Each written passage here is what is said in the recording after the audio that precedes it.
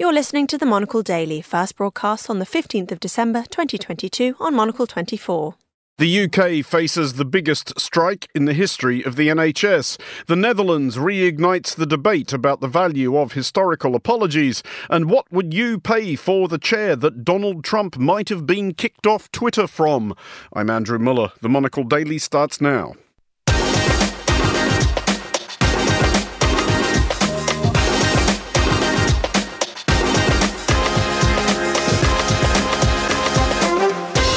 Hello and welcome to the Monocle Daily, coming to you from our studios here at Midori House in London. I'm Andrew Muller. My guests Rachel Cunliffe and Steve Kinane will discuss all the day's big stories, and we'll have Henry Rees Sheridan's latest letter from New York City. Stay tuned, all that and more coming up right here on the Monocle Daily.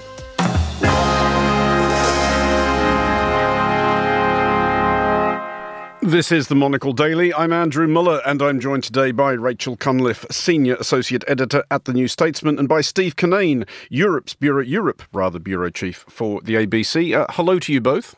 Hi there, Andrew. Hello. Steve, to you first, because this is your first time on the Monocle Daily, and traditionally, when people are on the Daily for the first time, as well as making them wear the owl costume, and congratulations. Thank you. Do I look okay in it? You are carrying it off with considerable aplomb.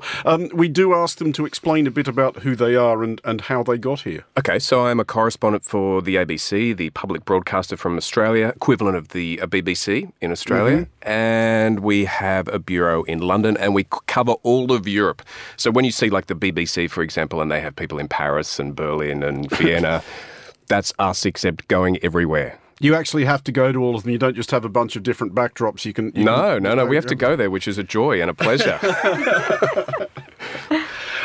Rachel, welcome back to the show. Thank you. What have you been up to since we last saw you? I have spent this morning watching all 3 hours of the latest Harry and Meghan documentary on Netflix so that the readers of The New Statesman don't have to. And you don't have to either if you go and read what I said about it. Well, see, you have just explained why you did that, because the only two explanations I could have come up with were either that you were professionally obliged to, or somebody was holding a gun to the head of a beloved pet. It was long, and I wish there had been more wine. At what hour of the day were you wishing there was more wine? Oh, when I started at 9 a.m. Wow. Okay. When does your piece run? I suspect this is going to bring me far more joy than sitting through 3 hours of that programme ever would. It's already up. You can read it on the New Statesman website, and it will save you 3 or possibly 6, if you haven't watched the first half, hours of your life. Okay, just as soon, obviously, as people have finished listening to this. We will start here in the UK, where thousands of NHS nurses in England, Wales and Northern Ireland are undertaking a 12-hour strike, with another planned for next Tuesday. Additionally, ambulances will be affected by 24-hour strikes on December 21st and 28th. The nurses' strike is the largest such action in NHS history and is in support of a 19% pay claim, approximately inflation plus 5%, which the Royal College of Nursing claims is an overdue recognition of the rising cost of living and the fact that their wages weren't spectacular even before recent inflation. Rachel, first of all, the NHS nurses are, of course, far from the only people on strike in the UK just at the moment. Does that give this strike more impact or less? Definitely more. So it's hard to keep track at the moment of exactly who is on strike when, but a safe answer is just about everyone. You've got rail workers, you've got postal workers, NHS nurses, also ambulance crews. You've also got a lot of the support staff who work in the NHS. They're balloting teachers, they're balloting junior doctors for strikes next month. I think civil servants as well. It's hard to keep track. Basically, it's most of the public sector at various points over the next couple of weeks. When you look at support for those strikes across individual industries, there is quite a range. People feel much more sympathetic about, say, nurses striking, which they are doing for the first time in the nurses' union's history, than they do for example, rail workers, who it does seem to go on strike every couple of months. However, the fact that so many different industries are going on strike at the same time, the fact that it is primarily about pay during a cost of living crisis when people are really genuinely struggling, and you're hearing about people in all of these industries having to use food banks, having to make very difficult decisions about not heating their homes, the sort of compound effect of all the strikes together means that in addition to sympathy for the individuals, you've also got this general sense that the government has to, quote unquote, do something because the country is falling apart. And that is what is causing these strikes, not the unions, although obviously the unions are having quite a big impact as well. Steve, it does seem so far, according to polling, that there is, I think, a historically unusual amount of sympathy at large for most of the people on strikes, especially the nurses. Do you think that holds if these start to go on a while, though? Well, yes, this is the first day, and I think there's a second 12-hour strike as well from the nurses. I think the sympathy is very high at the moment because most people have had interactions in the hospital system with nurses. Especially the last few years. See what great work they do and acknowledge that they're underpaid and undervalued. I mean, an entry-level nurse is on 27,000 quid. Average salary is about 37,000. That is not much for people doing that kind of work and doing it as shift work. So there's sympathy because of those personal interactions, because they're underpaid, and also I think because they're not regarded as a militant union. This is a union, the first strike in 106-year history. So there is sympathy, and I think there will be ongoing sympathy if the government doesn't come to the table and come up with a counter offer. And look, the government is saying, well, the Independent Pay Review Committee decided that this is what we should pay, but that was a long time before we saw double-digit inflation. And I think that people understand that things have changed since that review was made. It is the kind of year we've had that July seems like a long time ago, Absolutely. Which is when that recommendation was made, which was a flat pay increase of £1,400 for nurses, cleaners, porters and other workers. But Rachel, what have you made of the response, not just from the government, which is clinging for grim death to that pay review increase, and that is from the independent NHS pay review body, but also the Labour Party think the nurses' claim of 19% is a bit ripe. I mean, obviously, granted, I think everybody understands that 19% is a negotiating position at the nurses, though I'm sure they would be delighted to receive a 19% pay increase and not expecting to receive it. But just if we look at the politics of it, is that a weird position for the Labour Party right now to be staking out, saying, not sure about this? It's an awkward position for Labour, and they've sort of dealt with it by not really saying very much or just blaming the government and saying that the government isn't negotiating. And that's why these strikes are happening. And they're helped in that by the fact that the government isn't negotiating. The fact that the Health Secretary refused until very late in the game to sit down with the union leaders at all. A guy called Steve Barclay, who must be unique in terms of health secretaries, in arguing before the autumn statement that he didn't think the NHS needed more money. He comes from the Treasury, if that helps. I mean, it's a point of view. It is. It's a point of view.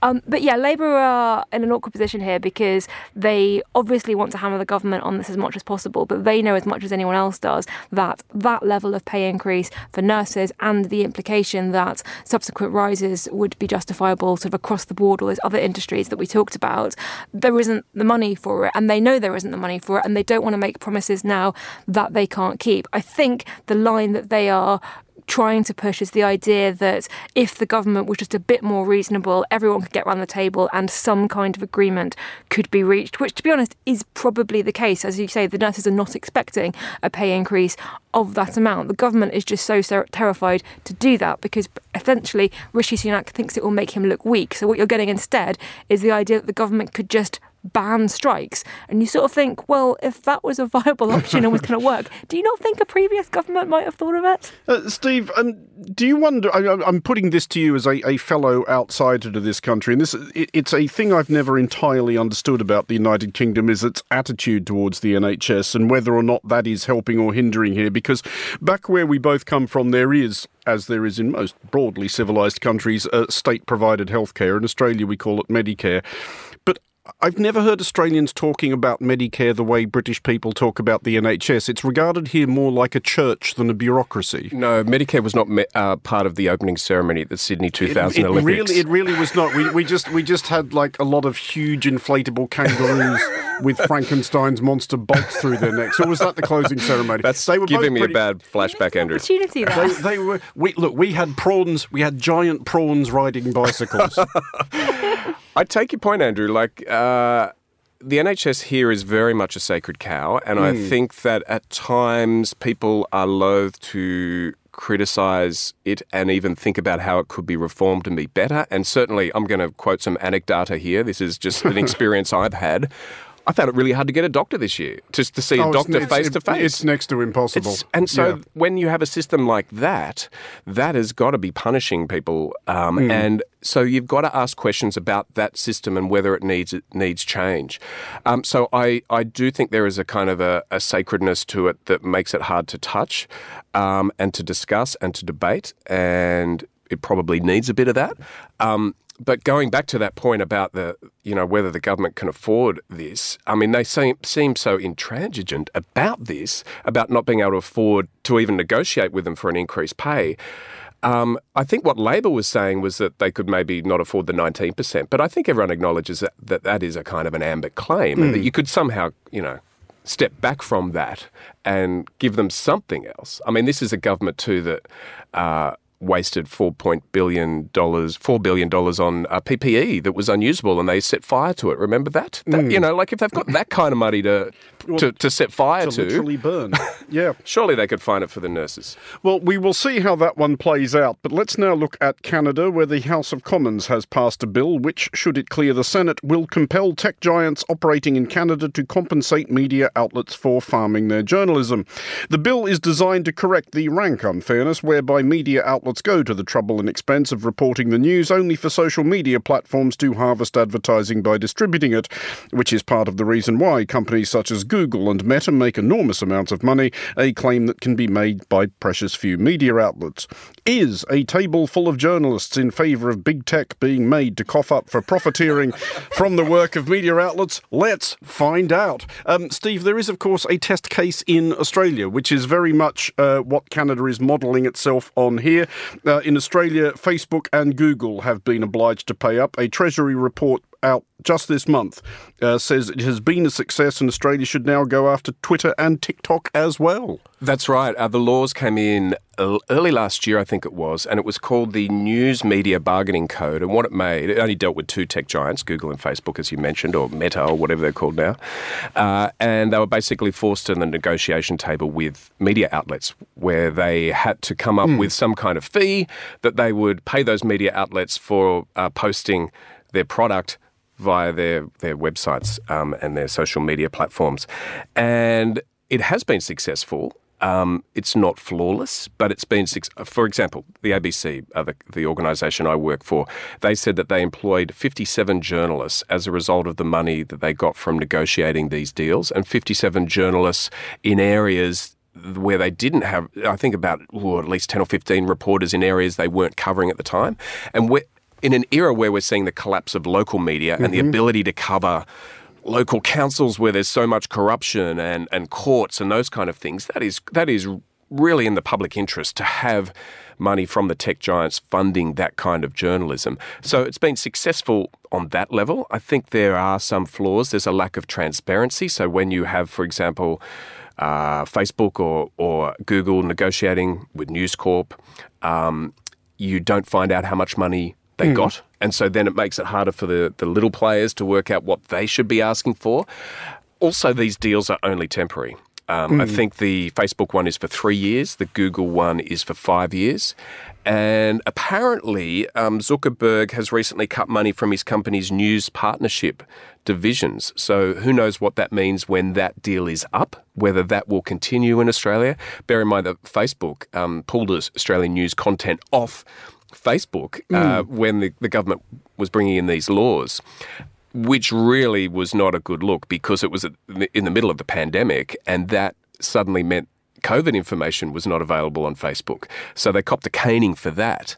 So look, it has been successful. It's not a perfect system, but it looks like other countries are following it and finding a way of funding public interest journalism. Now, Rachel, what do you think? Is there an argument against this? Because as far as I've been able to tell, the best argument that Google and Meta have been able to summon is basically, we'd like to keep all of our money, please, and we don't want to give you any. Well, I think that Google and Facebook should just pay the journalists directly, and if they want to get in touch with me, they can do via, ironically, my Twitter DMs, which are open. Look, I don't think it is a coincidence that the first country that has tried this is Australia, home of the Rupert Murdoch empire, and I think it is a country where the power balance between the tech giants and the media giants is a bit more balanced and a bit more even than it is elsewhere in other countries. And I think that that power balance is really going to come out if other countries try it, and that bargaining, that lack of transparency. You talked about how much various outlets are getting. That is kind of a key issue that it's quite difficult to legislate for. The other thing is that if you try and explain it, it does sound a bit weird, mainly because lots of media outlets, all media outlets, my own included, use social media as a way to promote their own work, and they use it for free. So the tech giants argue, hang on, the media outlets are getting something out of this too. You write an article and you post it and you want it shared. You actively want it shared on Twitter before Twitter became unusable, and Facebook and TikTok, and you want it to rank highly in Google. So hang on, this is a symbiotic relationship. Now, if it is a symbiotic relationship, it's one with a massive structural power imbalance. But there are journalists I've spoken to who said that actually what would be more useful for media outlets would be more transparency about the algorithms and a bit more control over that, so that if a social media platform doesn't like you, they can't just decide, as Elon Musk essentially is doing, they're not going to show your content anymore. That having that sort of conversation makes a lot more sense if you think about how the relationship actually is than an individual would like to post a link on our platform, we're going to pay you for that, which I think is just it's a harder argument to make. I mean, the relationship, as Rachel correctly points out, Steve, is obviously symbiotic, and at best, both parties to it get something out of it. But did you learn anything from the Australian experience about where the power does now really lie during that period where Meta threw a big huff and threw all the Australian news content off their sites? Did everybody suddenly start losing readers and listeners? Well, it was only for a day or two from memory. It was February last year, I think. So that dummy spit was a temporary one, so we didn't really get a good measure of it. Obviously, Facebook at the time thought it was worth having that Australian media back on their platform. So you could see the kind of the power going back and forth. Certainly there was a lot of lobbying going on, but it was lobbying from both sides. And I think Rachel's point's a good one, is that News Corp dominates the media in Australia, has over 60% of the newspapers across the metropolitan areas. Which has long been just a healthy and normal state of affairs. No comment.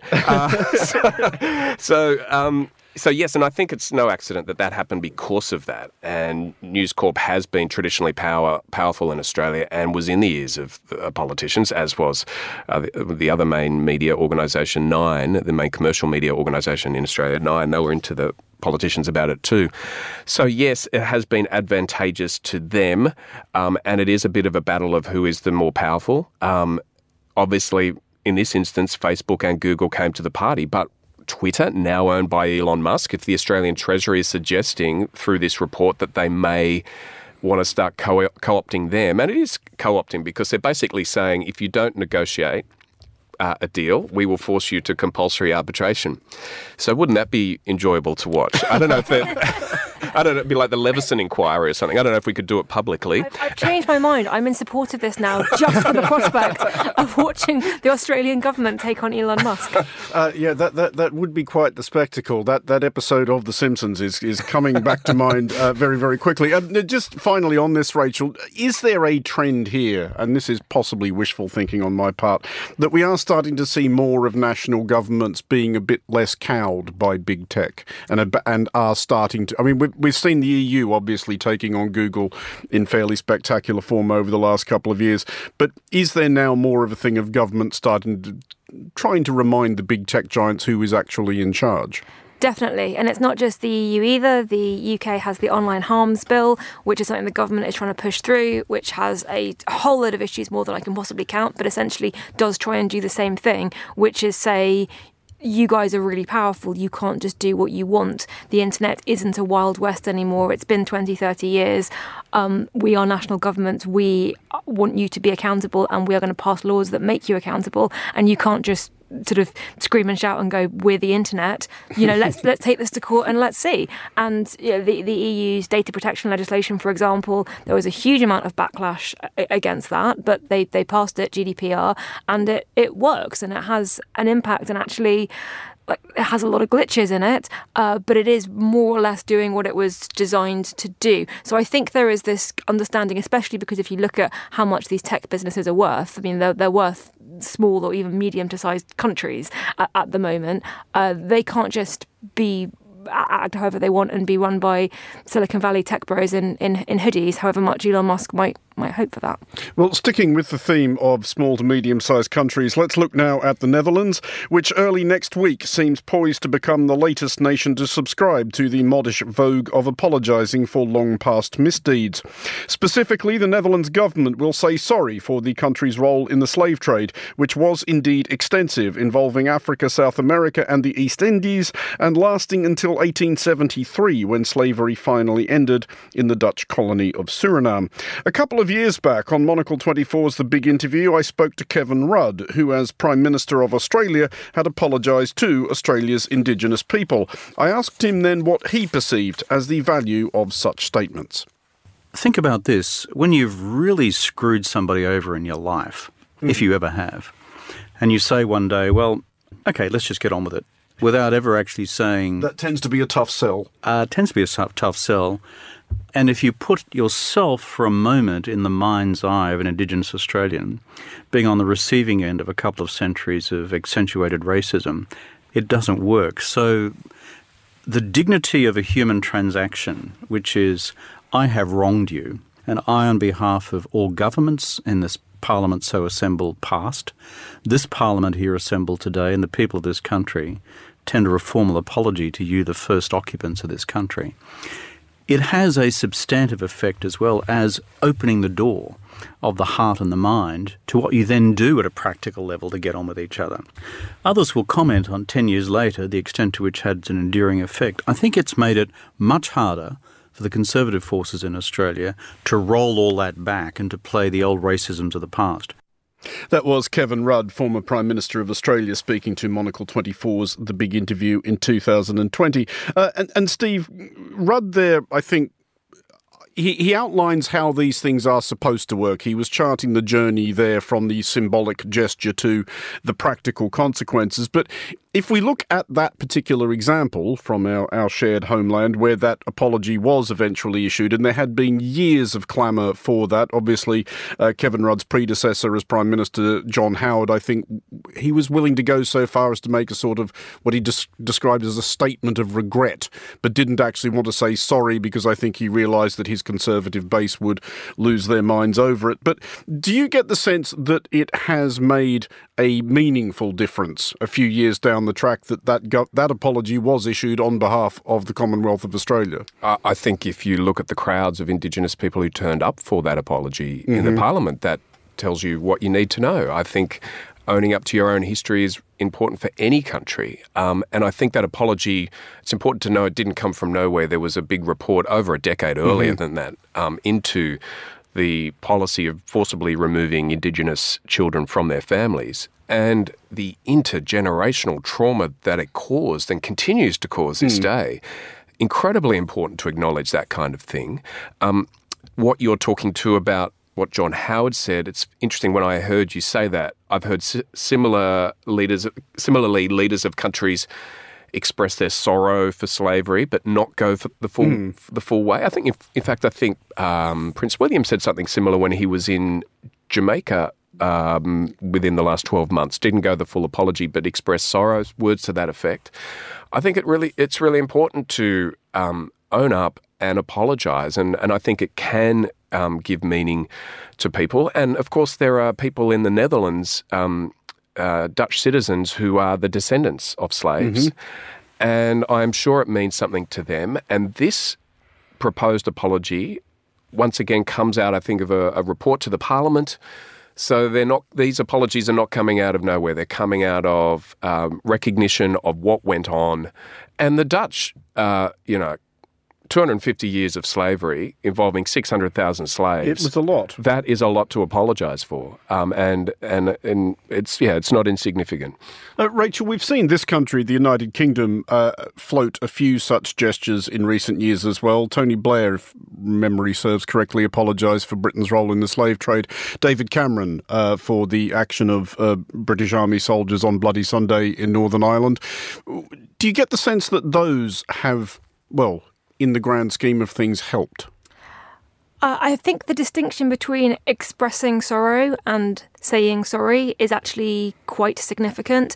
And going up to that line and sort of tiptoeing around it and acknowledging the wrongs of the past without actually saying, we apologise, takes some of the accountability out of it. And really, if you take what Kevin Rudd was saying to you and what he said the impact is, it's in the being able to move on from it, essentially, and getting that the person or the side that contributed to it actually does understand what it is that they have done and are taking responsibility for it, which you don't get so much if you just, as I say, tiptoe around it. Interestingly, there is some of this in the Harry and Meghan documentary, to sort of bring it back to that. I think it's difficult when it comes to conversations about slavery for all kinds of reasons, one of which is that there is often the expectation that the apology will then be matched by reparations, which is a separate issue but a linked issue, and is certainly part of the campaign to get European countries to sort of be accountable for what they did in a financial sense. And the pressure isn't just on the Netherlands or the UK, it's also on France and Portugal and Belgium and other countries like that. Obviously, that is much more sort of controversial. But in this country, we can't even get to a point where children are taught about the UK's part in the slave trade. Instead, at school, they are taught about how William Wilberforce abolished slavery. They're taught the end, but not the beginning. And until we can have that full conversation, I don't think we're going to be able to move forward that effectively. But just to follow that up, Rachel, where do you come to, because a lot of arguments are made against the idea of apologising for historical events, and a lot of those arguments are made in incredibly bad faith by quite unpleasant people. But one of the ones that comes up a lot in this country, and not that I am suggesting that the history of the United Kingdom is uniquely dreadful or you necessarily have more to apologise for than anybody else, is that it's the slippery slope argument. It's like, where do you stop? And surely if you pursue this idea to its logical conclusion, everybody should probably apologise to everybody else about something at some point. Yes, and a point that is often made is that African countries were themselves involved in the slave trade too, through the enslaving of their own people and allowing the British and others to ship them off to Caribbean islands. Nobody's history comes out of this flawlessly. I think it's about education as much as it is about blame, and it is about telling the story of our histories, in which there is much that is positive and also quite a lot that really isn't, in a way that doesn't try and sanitize it, and that actually points out that we have different values now and we have made progress. And part of acknowledging that you have made progress is acknowledging that the way you behaved in the past wasn't acceptable by today's moral standards. Steve, to take this back to Australia, do you get the feeling that the argument there moved on at all? That any more useful conversations were had or progress was made after the apology was issued? Because there is resistance to apologies. People, the one thing I think that I've noticed everywhere I have been, and it's quite a few places at this point, is that people get really defensive about their own country. It's quite an instinctive thing. People like to think well of the place they come from. They don't like to think that it has done bad things or that it is thought badly of. And according to at least one poll in the Netherlands, 50% of Dutch people are against issuing a formal apology for the slave trade. Only 38% are in favour. To go back to what Rachel was suggesting, the idea that you acknowledge that wrongs were done in your country's name and you learn from them. Has that progress in Australia gone as you might have hoped it might?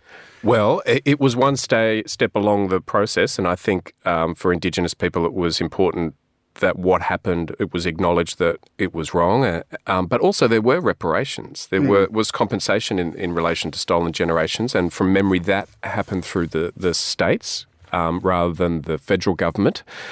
On the issue of, people, there was a big debate around there were culture wars around this in Australia about what people were referring to the black armed armband version of history where you're always looking at the bad stuff. Well, I'm sorry, you just look at the truth, right? You look at the good and the bad. And there are some people willing to talk about their ancestors with pride. Well, if you're willing to do that, you can take a bit of shame as well, I think. I just think it goes both ways. And you want an honest view of your history because you want to look at your history and not make the same mistakes again. It does... you've just got to take the good with the bad, and I think when it comes back to the apology, and that was in 2008 now. Like it was a start of a process of reconciliation. There's now debate in Australia about having an Indigenous voice to Parliament. So it's a constant conversation about what can be done about the past and improve the future. Well, we'll return now to the world of big tech and Twitter enthusiasts fearing that its new helmsman is bearing down on the iceberg at heedless velocity can preemptively salvage something from the wreckage. Jettisoned along with many staff and much common sense is a veritable gallimaufry of Twitter ephemera, which will be auctioned next month. Although on current form, if you wait a while longer, you might pick up the entire company for the price of a round of drinks. But until that happy eventuality, Rachel, what would you bid for a neon Twitter bird logo? I'm not making these up. Or a sort of, I think it's kind of it's a vertical wooden planter shaped like an like the at sign. I don't want any of that. I want the beanbags. I want the beanbags that the Twitter tech CEOs and the top team were sitting on drinking their beer where they thought it'd be a great idea to sell their whole thing and trash their reputation for Elon Musk. That is what I want in my sitting room. I think it was something stronger than beer they might have been drinking. Elon Musk reckons, Steve, that Twitter is currently losing $4 million a day, which, sooner or later starts to add up into real money.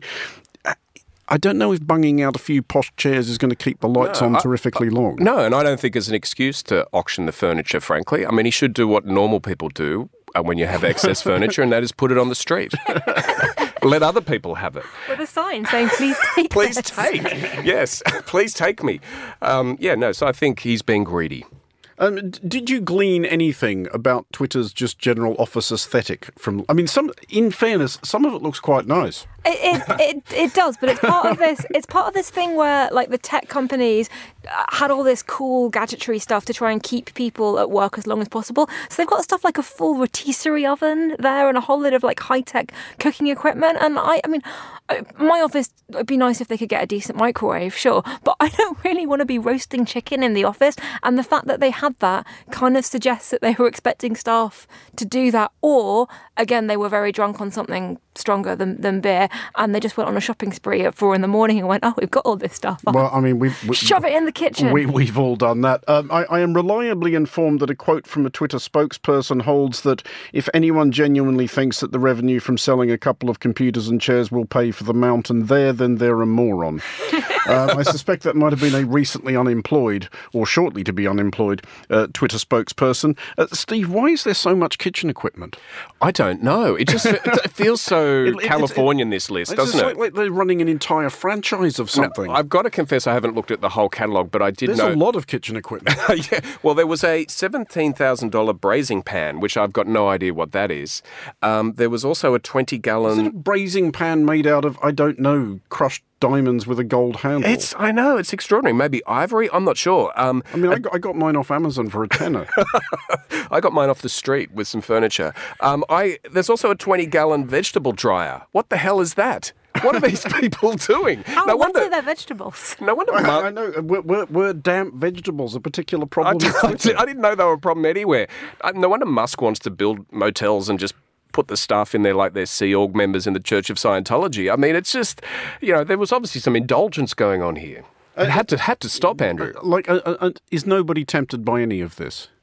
The beanbags. I would totally take the beanbags. Just the beanbags. Just a final thought on this, because I know both of you do have Twitter accounts and do use Twitter, and obviously I encourage our listeners to follow you both, and indeed me, immediately. But just quickly from each of you, you first, Rachel, is Twitter doomed / should it be? Oh, it's definitely getting worse, and I wish it wasn't, and I can't put my finger on exactly what, but it feels like it's spiralling. I would have so much more free time if it did just blow up. But then where would I get my cat photos? And Steve? I still love using it for specialty areas, like if you want to follow good people for the war in Ukraine, that kind of thing. But I am finding it increasingly difficult when you just switch on for 5 minutes to just, waste time, that you don't get what you want to see. And it feels like it's going out the door. Yeah, I have doubts about my algorithm as of today. I'm getting a lot of targeted ads for Monocle. It's just like, I know. I'm already on board, sold already. Steve Kinane and Rachel Cunliffe, thank you both very much for joining us. It is time now, finally, on the show for our letter from New York City. Here is Henry Rhys Sheridan. A magician's glamorous assistant. A priest listening to a penitent in a confessional. A marine scientist studying sharks from the relative safety of a shark cage. There aren't many jobs that involve being in a box. Some might even argue that a shark cage isn't a proper box. But whatever your position on the cage as box debate, we should all be able to agree that soon there'll be one less box job. For decades, station agents in the New York City subway have done their jobs from within locked, bulletproof glass booths. Their original job was to sell coin-like subway tokens to riders. But since the introduction of the MetroCard in 1998, the booth workers have had less and less to do.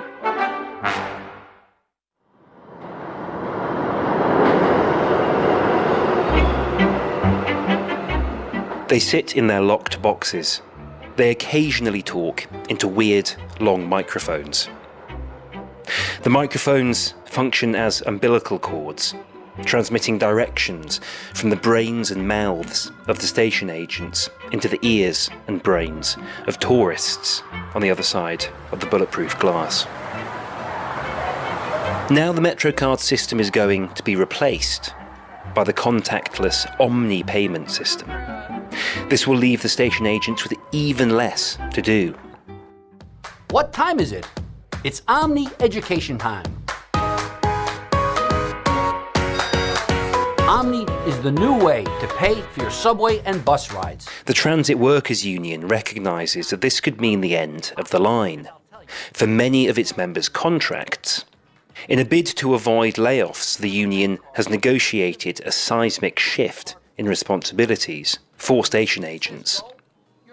They're going to let the agents out of the booths. And that's how you use Omni.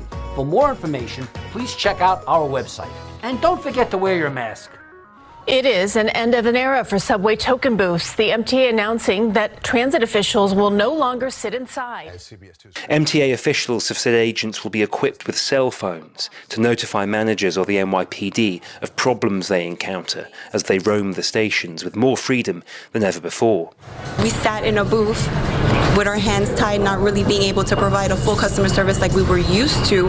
But safety is a concern among the Transit Workers Union and the MTA are spinning the development as a leap forward in subway service provision. But I can't help but suspect that after decades of boothhood, subway agents must have evolved into a self-selecting group of people who prefer to stay inside the box. I started reading through news articles looking to get the station agent's perspective on these developments. One quote in particular jumped out at me. It's from a report on the NBC New York website titled, "Is This the End of the Line for Token Booths in NYC Subway Stations?" Here's the quote. "As long as the booths are there, we can retreat. I don't see a problem." This quote struck me as expressing a measured ambivalence that is plausibly representative of the feelings of at least a plurality of station agents. I was willing to leave it at that and move on. But then I came to the name of the station agent that the quote was extracted from, and my mind was blown into 1,000 pieces. His name was Dwayne Boothman. Boothman. Boothman.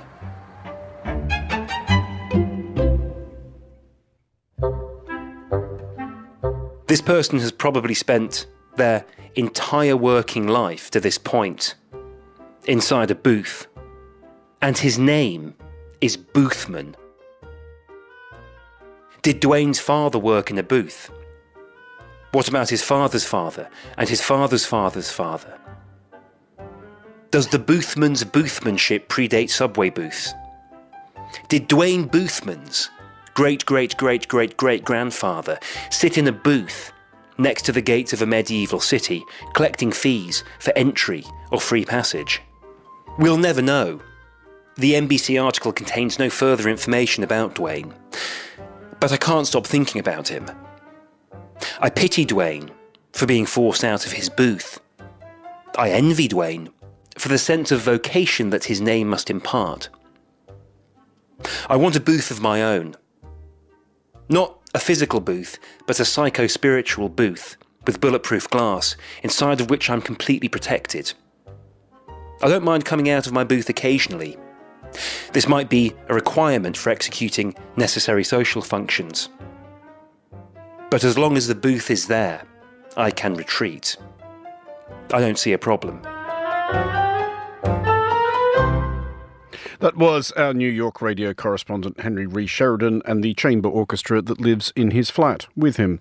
That is all for this edition of the Monocle Daily. Thanks to our panellists today, Rachel Cunliffe and Steve Kinane. Today's show was produced by Lillian Fawcett and researched by Emily Sands. Our sound engineer was Steph Chungu. I'm Andrew Muller here in London. The Daily returns at the same time tomorrow. Thank you for listening.